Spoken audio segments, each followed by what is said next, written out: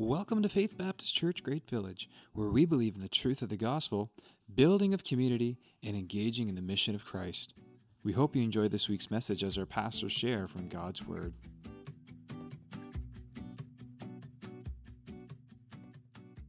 As you guys have heard, my name is Alex, and I'm going to be bringing you guys 1 John this morning. So, have you ever had your confidence shook? Like really shaken? Like you've done something all your life. It's your job, it's your trade, it's something you know so well, but you've had your confidence shaken in it, like you're doubting yourself. Yes? Yeah, okay. You're allowed to talk back.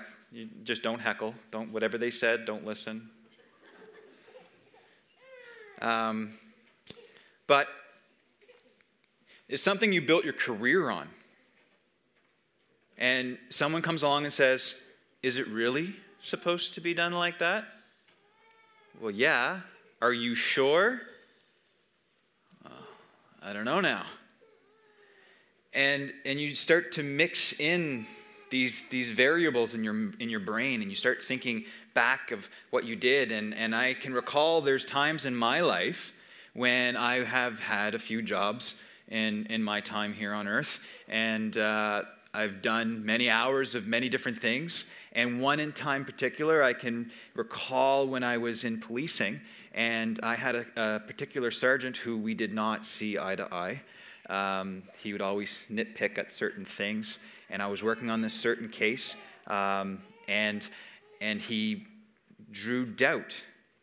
He was giving me a hard time on this case and drew doubt in my mind, and so then I started thinking to myself, did I ask all the right questions? Did I miss something? Did I skip a step? Did I not interview somebody that I should have interviewed?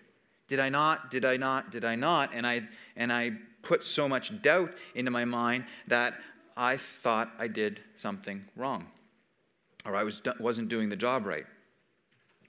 So as we explore the letter of 1 John, we will find that John is writing to a group of believers who are in a very problematic situation.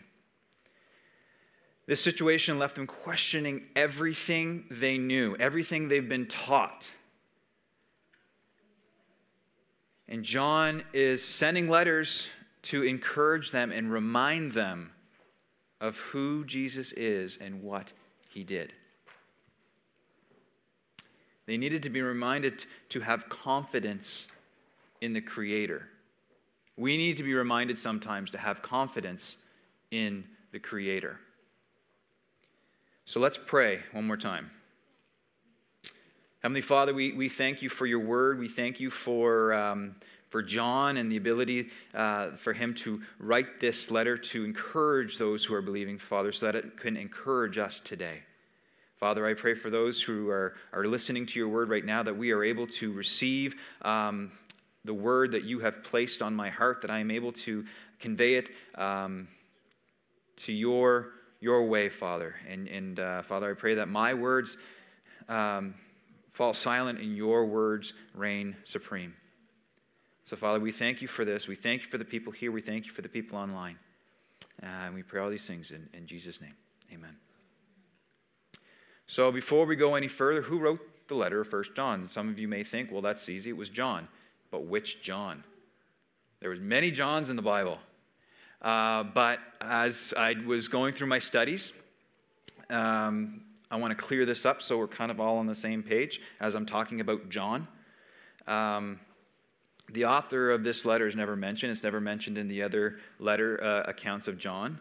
It just says the elder, but this one says nothing. Doesn't say anything about who's writing this. But it actually matches quite well to the vocabulary and the style of the Gospel of John. So Matthew, Mark, Luke, John, the Gospel of John. So that puts it in a high commonality with that John. So that means John, son of Zebedee, one of the 12 that followed Jesus. That's most likely the author of this book and the other. So all 4 John accounts are most likely to be that John. That's what they believe to be. So now that we've cleared that up, We know who wrote the letter of 1 John. Why did he write it? He was writing to a network of churches. So these churches were like house churches or small churches. They were led by a couple of leaders, but it was most likely in the area of Ephesus, ancient Ephesus. And they were related to one another. So these house churches were related to one another through friendship, hospitality, support for one another. So they knew one another. And so this was a network of churches that were being affected by what was happening. So this group of believers that John was writing to were in the midst of a problematic situation, like I just said. And some of them had abandoned the faith that they knew in Jesus and what they once been taught. They found that the idea that God had come in a human body to be impossible. But to be true with the common Greek belief that the flesh is evil and only the spirit is good. So they believed that God couldn't come down and be a person and be evil in a human form. So they said, because your flesh is always evil. There's nothing you can do about it. Your flesh is evil. Your spirit's good. So there was things happening in their brain that they're starting to say these things and causing doubt with other believers. But despite their denial of the Messiah, their sinful lives, and lack of practical love, they claim to know God and belong to God. The letter speaks of deceivers, liars, false prophets, and the Antichrist, some of whom identified with the former church members. So they're still in and about these communities, so in and about these church groups, trying to seek converts for their thought and their beliefs. So they're in amongst these church groups, still talking to these people, still say, well, this whole Jesus thing, really? Really? And causing doubt and drawing back to saying, am I doing the right thing? Unfortunately, the letters don't describe what these cessationists really believed, like what was their actual belief system. But we gain some clues by noticing what the letter is condemning, like what John is saying is what you should not be doing.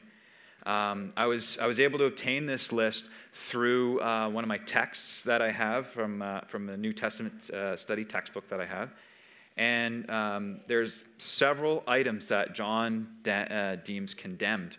So first is they claim to be without sin. They claim to know God but disobey his commands. They claim to love God but do not love their brothers and sisters.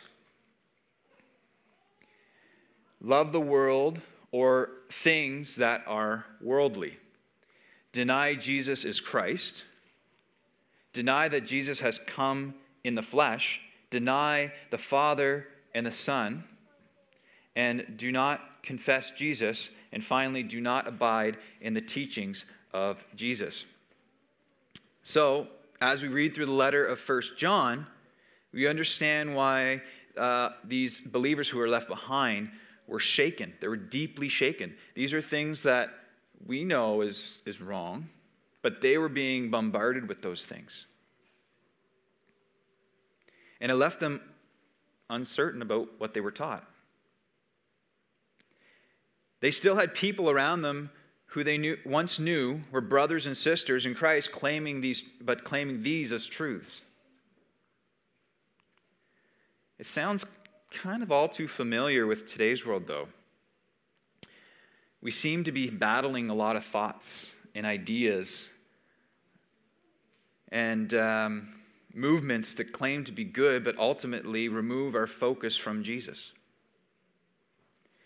So let's see what John has to say in chapter 2. So 1 John chapter 2, verses 18 to 25.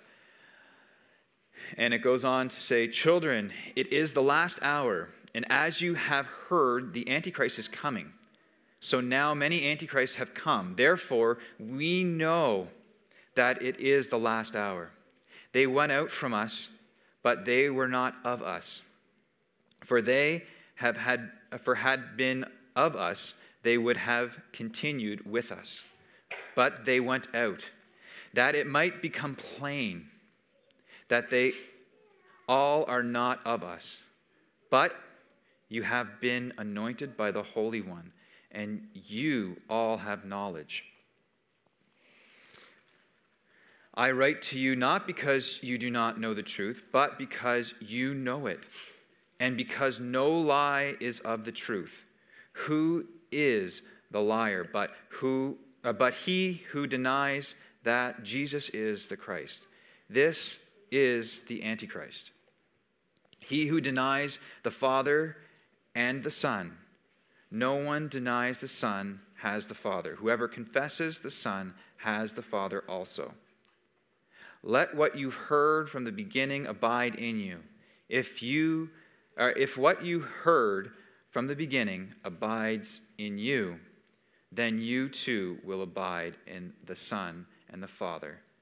And this is the promise that he made to us, eternal life. So the groups of people who were led astray from Christ, and John is warning us in this passage, John is reminding us we know the truth.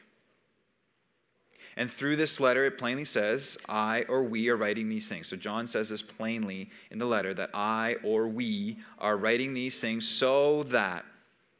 John didn't speak in code or complex talk. He was very plain and blunt and common talk. He was to the point. Because they didn't need that. This group of Christians who were shook did not need to be thinking of hyperboles and different things, of trying to make sense of what John was saying. They needed plain talk. They needed straight talk. So John wrote in the letter 4 times, I or we are writing these things so that our joy may be complete. These are 4 points that we're going to be focusing on today. So if you are a note taker, we're going to be focusing on these 4 things. Our joy may be complete. You may not sin. About those who are trying to deceive you, believe in the name of the Son of God, that you may know that you have eternal life. So let's look at the first point, reminding us why we should have confidence in our Creator. So let's look why we have joy in Him. In 1 John chapter 1, verses 1 to 3, it says, that which was from the beginning, which we have heard, which we have seen with our eyes, which we looked upon and have touched with our hands, concerning the word of life. The life was manifested, and we have seen it, and testify to it, and proclaim to you the eternal life, which was with the Father, and was made manifested to us. That which we have seen and heard, we proclaim also to you, so that you too may have fellowship with us. And indeed, our fellowship is with the Father and His Son, Jesus Christ. If you notice that in the section of letters, this letter here, you're going to see the word "we have seen." So we have seen. Who's the we? John, when you read through here, you're going to see we a few times, and the we is actually the apostles. So when he's referring to the we, it's the apostles. So those who actually had first-hand account of Jesus. And he's saying, and when we have seen that, it was John who was in the we and had eyewitness account of Jesus. And John said these things that we have heard, we have seen, we have touched. John had first-hand experience with Jesus. And now through John, these churches are getting fellowship with Jesus. And get to know our heavenly Creator. Just as we claim to know and have a relationship with God, the Father, we were introduced in fellowship by somebody, whether that was a mother, father, relative, grandparent, friend, whatever, but we were introduced into this. And that's what John's attempting to reintroduce to this group. Paul Washer explains it this way. John is explaining to who he is writing to that he has seen God through the manifestation of Jesus. He has touched God through Jesus, and he has heard God through Jesus. And John is saying, no, we did not have a vision or a dream, but we entered into our world.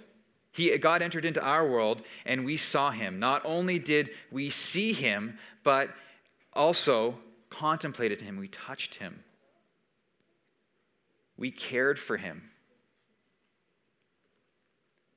Jesus was a real man. That's the claim of Christianity some over 2,000 years ago. Jesus was a real man, but he was fully man and fully God and came down to earth for us. He lived among us. John wrote to reassure them of what they have heard. From the beginning, the letter testifies to the reality of the Messiah coming in the flesh, reassuring that the believers that they have full access to the truth and joy of knowing the Father through his Son, Jesus. When you are in fellowship with the Son, you are in fellowship with God. We should want to remove ourselves from the things of this world, the sin that separates us from God, so that we may have joy with him. John's letter goes on to say in chapter 2, "My little children, I am writing these things to you so that you may not sin. But if anyone does sin, we have an advocate in the Father, Jesus Christ the righteous. He is the propitiation for our sins. And not for ours only, but for the sins of the whole world. And by this we know that we have come to know him and keep his commandments." So little children, we have an advocate. This is what he's saying. Little children, we have an advocate. We have someone pleading our case for us. Little children, he is the propitiation. I had to look that up. Jesus, don't worry if you're wondering what that word means. I had to look it up too. Jesus is standing in our place for judgment. He's standing in our place. He's in the way of that judgment. He took it upon himself. Paul Washer says it this way: Jesus suffered and dies vicariously for us. He suffered and died vicariously. Jesus was a substitute. So vicariously meaning he was the substitute. He was in the place of another. We did not live a righteous life. We didn't live that righteous life. We don't have to live that righteous life because Jesus did. And he's in our place. So God said several times from heaven, "This is my Son, my beloved Son, in whom I am well pleased." We don't hear that because he stood in the place. He was righteous. God was pleased with him. Yet he still had to do what he had to do so we could live a sinless life. Jesus took our place, took our sin, took it all, that righteous anger from a holy God, and took our place. John continues in verse 6, says, "Whoever abides in him ought to walk in the same way in which he walked." So who's the he? Jesus. Everybody got to walk the same way Jesus walked. John, that seems pretty high. That seems pretty lofty, John. Like, that's a big ask. That's a big ask.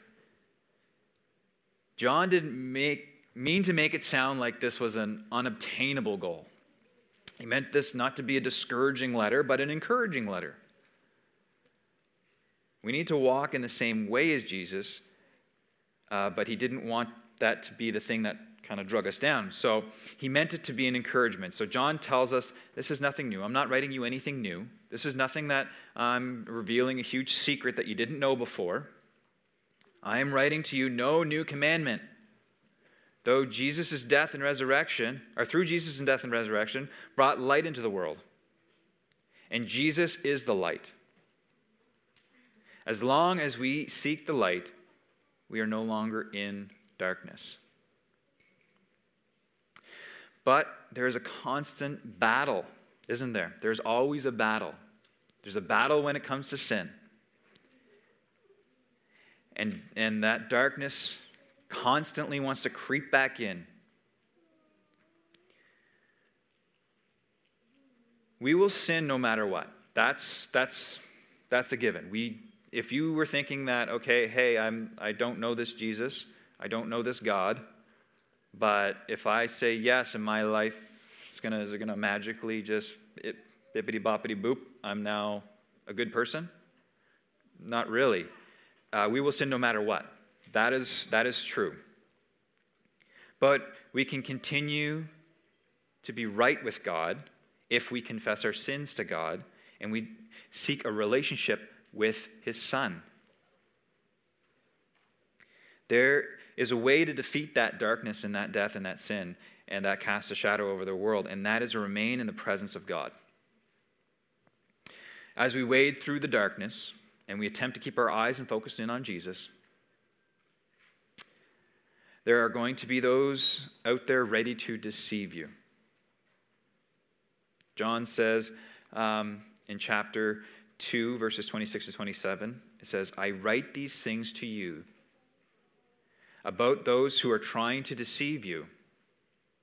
So there's that word again. I write these things to you about those who are trying to deceive you. But the anointing that you have received from him abides in you. And you have no need that anyone should teach you.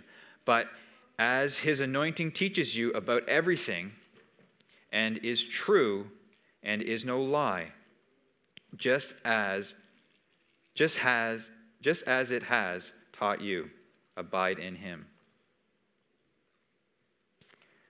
So what's John trying to say here? John is saying, don't be deceived. Know that he lives in you. If you accept Jesus into your life, know him. Know that he lives with you. Know that he is in your heart, so that you might go well in your days. Don't be taken by the false teachers. Don't be taken by those teachers who are trying to mess you up, trip you up for the things that you've already known. There's teachers out there that will have the sound of the gospel, smells like the gospel, looks like the gospel, but then they start mixing in their own agenda and their own ideologies and remove themselves from the gospel, but just mix Jesus in there and then have you removed from his teaching. We remove the things of the gospel and throw the things of the world in and try and call it gospel. See, John was writing these things to those church leaders or those house church leaders who were being deceived. The group was once was with them and now left were called Gnostics. Gnosticism was a heresy that began in the 1st century and into the 2nd and 3rd century. And they believed that all physical matter was evil, so your body was evil. And Jesus did not have a physical body, but more of a phantom spirit. And since only the spirit mattered, like only the inward, the inside of you matters, anything you do physically didn't matter. So the body was sinful. Don't worry about it. Your spirit's good. So it was teaching lies that we can have fellowship with God regardless of what you've done or said or who you hang out with. But that this is just a vessel. Your spirit is actually good all the time. Don't worry about it. Gnosticism was a religious movement or a perspective that applied to many Christians. It applied to them. They're like, yeah, I like this feeling. I can do what I want and still have a relationship with God.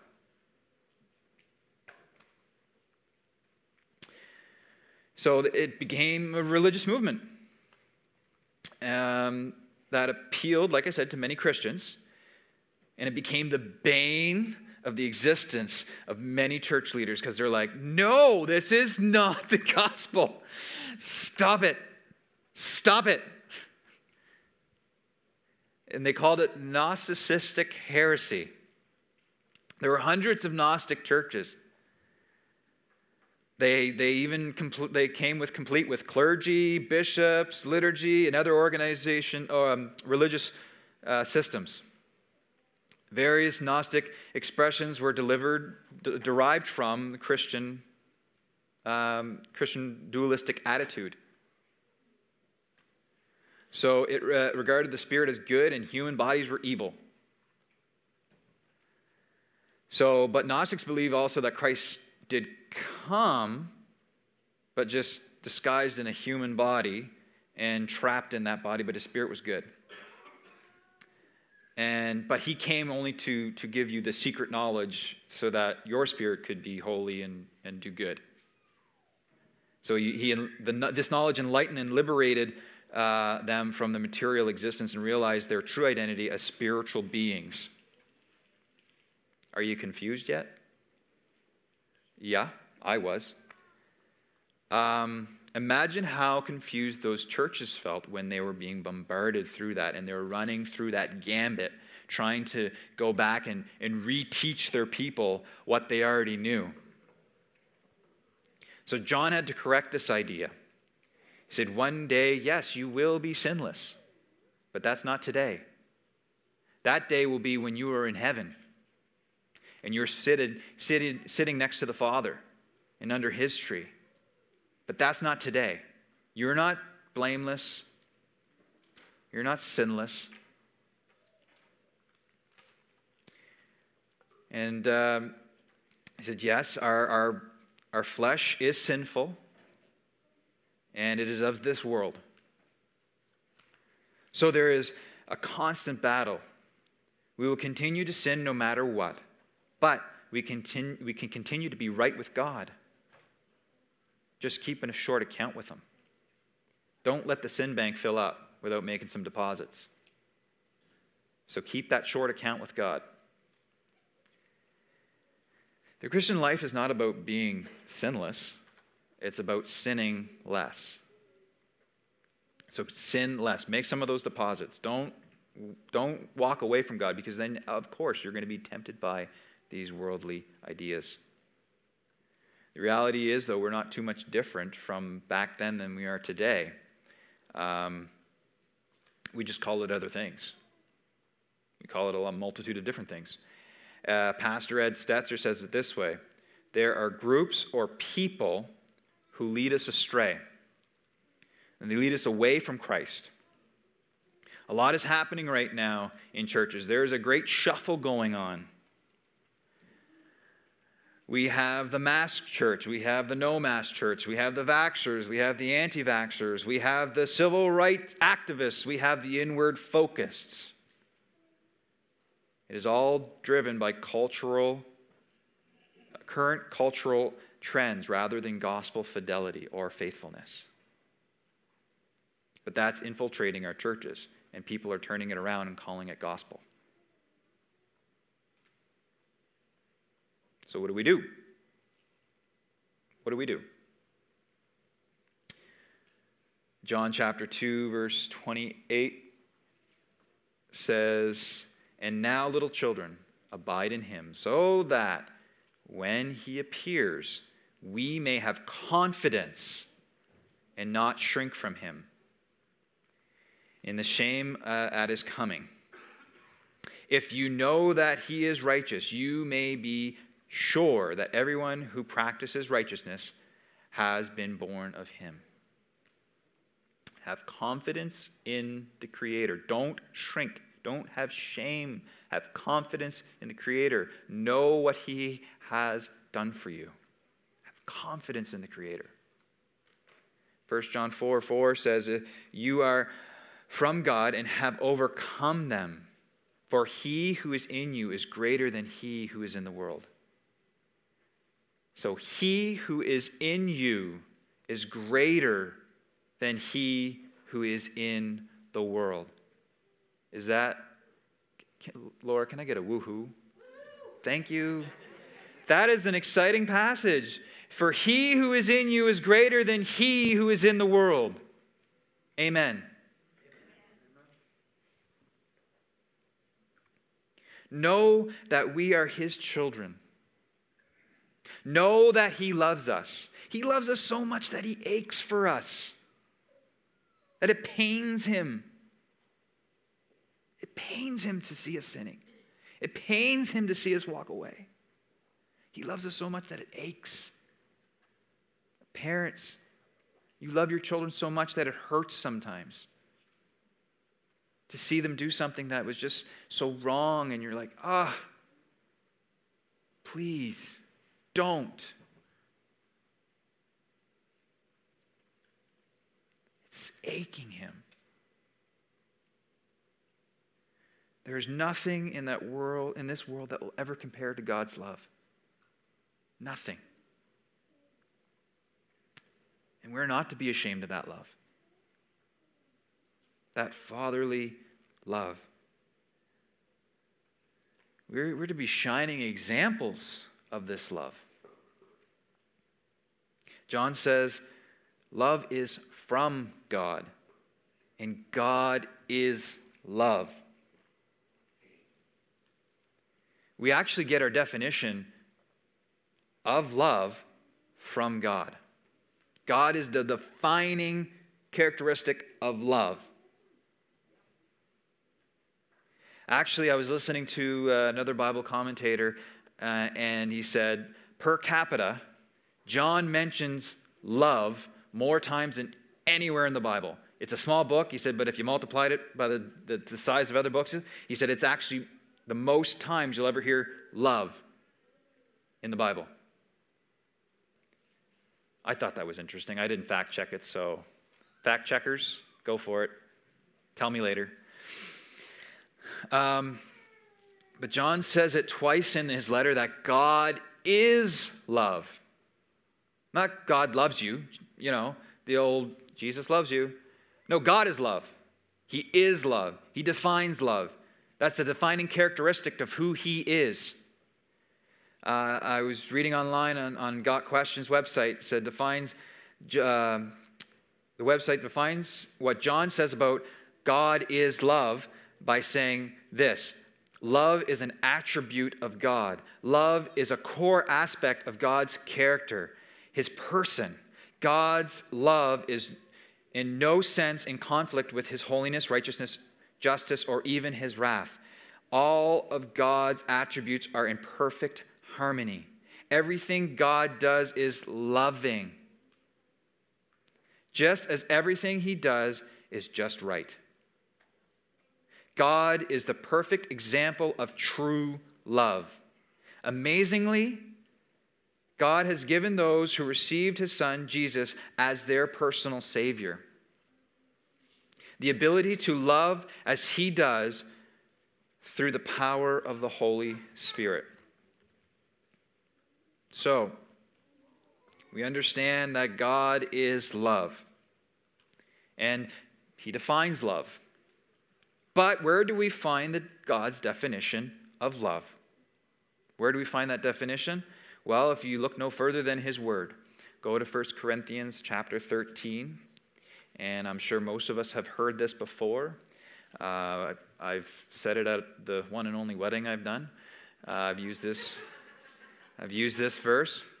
I've used this verse other times as well. Love is patient. Love is kind. Does not envy or boast. It is not arrogant or rude. It does not insist on its own way. It is not irritable or resentful. It does not rejoice at wrongdoing, but rejoices with the truth. There's that aching and wanting your kids to do well. Just tell the truth. Do the right thing. Love bears all things, believes all things, hopes all things, endures all things. Love never ends. God's love never ends. Things will fade away in this world, but his love will endure forever. God does not demand obedience. Instead, God willingly accepts all who come to him in love.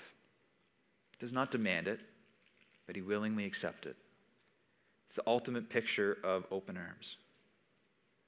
I love our daughter church, that their imagery is just this great, big, wide-armed person that wraps their arms around like their name. But I just like that imagery of this great, big, broad-armed, like giant, just wrapping their arms around it. I just love that, don't you? Just that imagery of God's arms wrapped around everybody who call on him and waiting for more. There's still room. From the beginning, God wanted a relationship with us, a deep personal relationship with us. If you go back even to the book of Genesis, God would take walks in the garden with Adam and Eve. He'd just come down and take a stroll to be in relationship. He wanted to be in relationship with us, be in close relationship with us.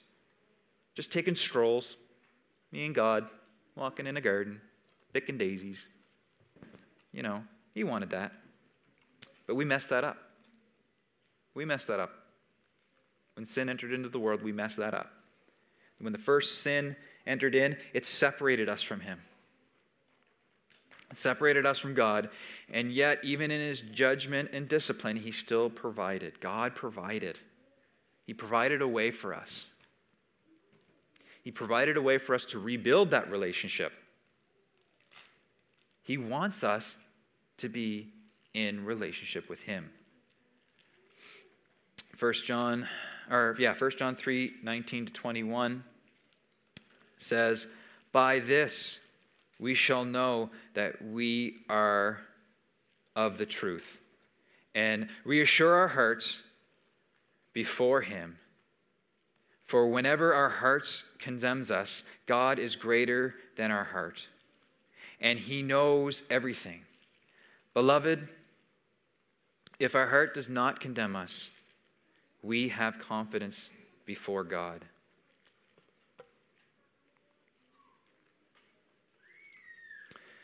Here John says, we are the truth. We are of the truth, excuse me. Where have we heard that before? It's in John. In one of the Gospels, 14:6 says, Jesus said to them, "I am the way, the truth. I am the way and the truth and the life. No one comes to the Father except through me." So if we are with the truth, and the truth is Jesus, we know the truth that comes through Jesus, and he came down to the sin-filled world, and fully God and fully man, he took all this earthly sin upon himself, took the beatings, took the death on the cross, and then defeated sin to have a righteous life and sit next to the Father in heaven. We know all these things. And that's all through God's perfect love. Even in judgment, as we discussed earlier, even in judgment, there needed to be someone to take the judgment on our behalf. And that was Jesus. This leads us to our last point. And John says this, "I write these things to you. I write these things to you who believe in the name of the Son of God." I write these things to you who believe in the name of the Son of God, that you may know that you have eternal life. There's no ifs, ands, or buts. You know. I repeated it on purpose. You know you have eternal life. We did not live a righteous life. Christ lived that life, so we didn't have to. God says several times from heaven, "This is my Son, who I am well pleased." Jesus took our sin, took all of that righteous anger from a holy God, and took that in our place. We understand the magnitude of God's perfect love for us and how God is love. John says it perfectly and clearly. So we're going to go to chapter 4 in 1 John, and we're going to read through it. Whoever abides in love abides in God, and God abides in him. By this is love perfected with us, so that we may have confidence for the day of judgment, because as he is also are we in this world. There is no fear in love, but perfect love casts out every fear. I added that, every, but it casts out every fear. Perfect love casts out every fear, doesn't it? We have this little saying, or we most of us do with some of our kids when they have fear. I'm just going to pause here in this second, but when they have fear and they're afraid of the dark or they're afraid of something that's happening, Jesus is my helper, and I will not be afraid. He casts out those fears. The fictitious fear of the dark and the safety of your home. And there's monsters in your closet. No, there's not. Just God's here. He casts out those fears. For fear has to do with punishment. And whoever fears has not been perfected in love. We love because he first loved us. Way back in the beginning, he first loved us. He created a garden. Even after we decided not to do what we're supposed to do, he still loved us. He loved us so much that he gave us things. He did things for us. He provided a way back into relationship with him. So he first loved us. If anyone says, "I love God," and hates his brother, he's a liar. For he who does not love his brother whom he has seen cannot love God whom he has not seen. And this commandment we have from him: whoever loves God must also love his brother. Everyone who believes that Jesus is the Christ has been born of God. And everyone who loves the Father loves whoever has been born of him. By this, we know that we love the children of God, when we love God and obey his commandments. For this is the love of God, that will keep his commandments, and his commandments are not burdensome. For everyone who has been born of God overcomes the world. And this is his victory that has overcome the world, is our faith. How crazy is that? This is his victory, is our faith. God's victory is our faith in him. Trusting in the Creator, having confidence in the Creator is his victory. Who has overcome the world, except the one who believes that Jesus, or expect the one who believes that Jesus is the Son of God. John is trying to nudge us in the right direction. He's trying to take us and say, okay, this is the truth. Let me nudge you in this right direction. Let me put you back on track. Bring you back on center. If you're wondering, am I on the right path? Well, I hope you're not questioning after this. I hope after we shared from 1 John this morning, or you've read it on your own personal study time, that you're not questioning whether you're on the right path or not.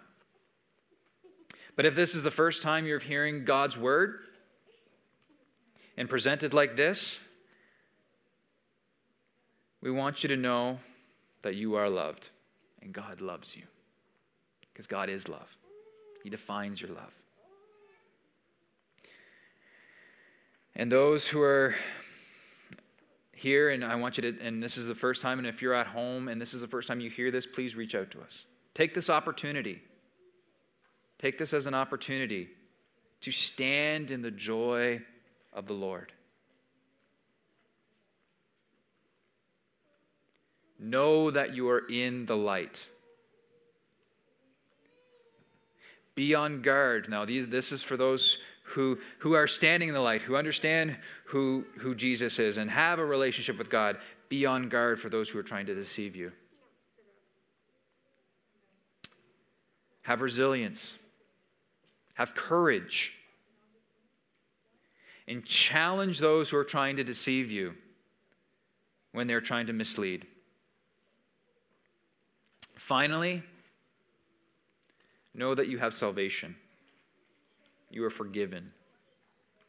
Doesn't matter what you've done, you are forgiven. You are forgiven. God forgives you. God protects you. Know that the Son of God has come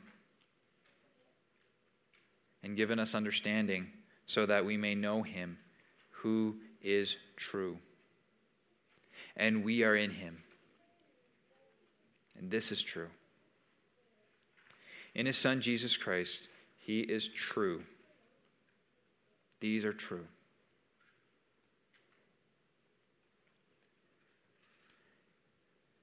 Now,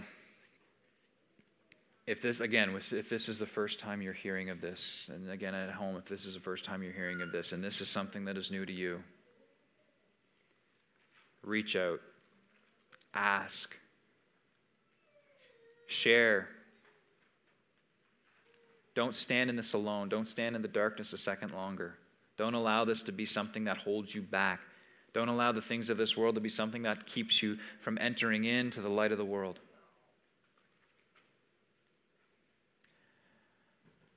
Reach out. Let's pray. Heavenly Father, we know that you are the light of the world. We know that through your Son, Jesus, you came down and came in flesh and took all these sins of the world, Father, and you were the perfect sacrifice for our sins. Father, you took the beatings, you took the cross, you took the death, and you defeated sin, you defeated death. Father, we are thankful for that. God, we praise you for that. Father, we pray that as we go forward here today, that we are not deceived by those lies that are of the world, Father, and those who are coming in to try and deceive us and mix in these worldly ideologies and current cultural issues with gospel just because they say Jesus at the end of it. Father, I pray that we have you as confidence in the Creator. Allow us to understand that, Father, we don't stand alone. That you stand with us. You've gone before us, and we fear nothing of this world as you have gone before us and are with us. So, Heavenly Father, we thank you for the letter of John. We thank you for the words that you have given John, that we are allowed to share these words today, Father. I pray that we continue to have confidence in them. And we pray all these things in Jesus' name. Amen.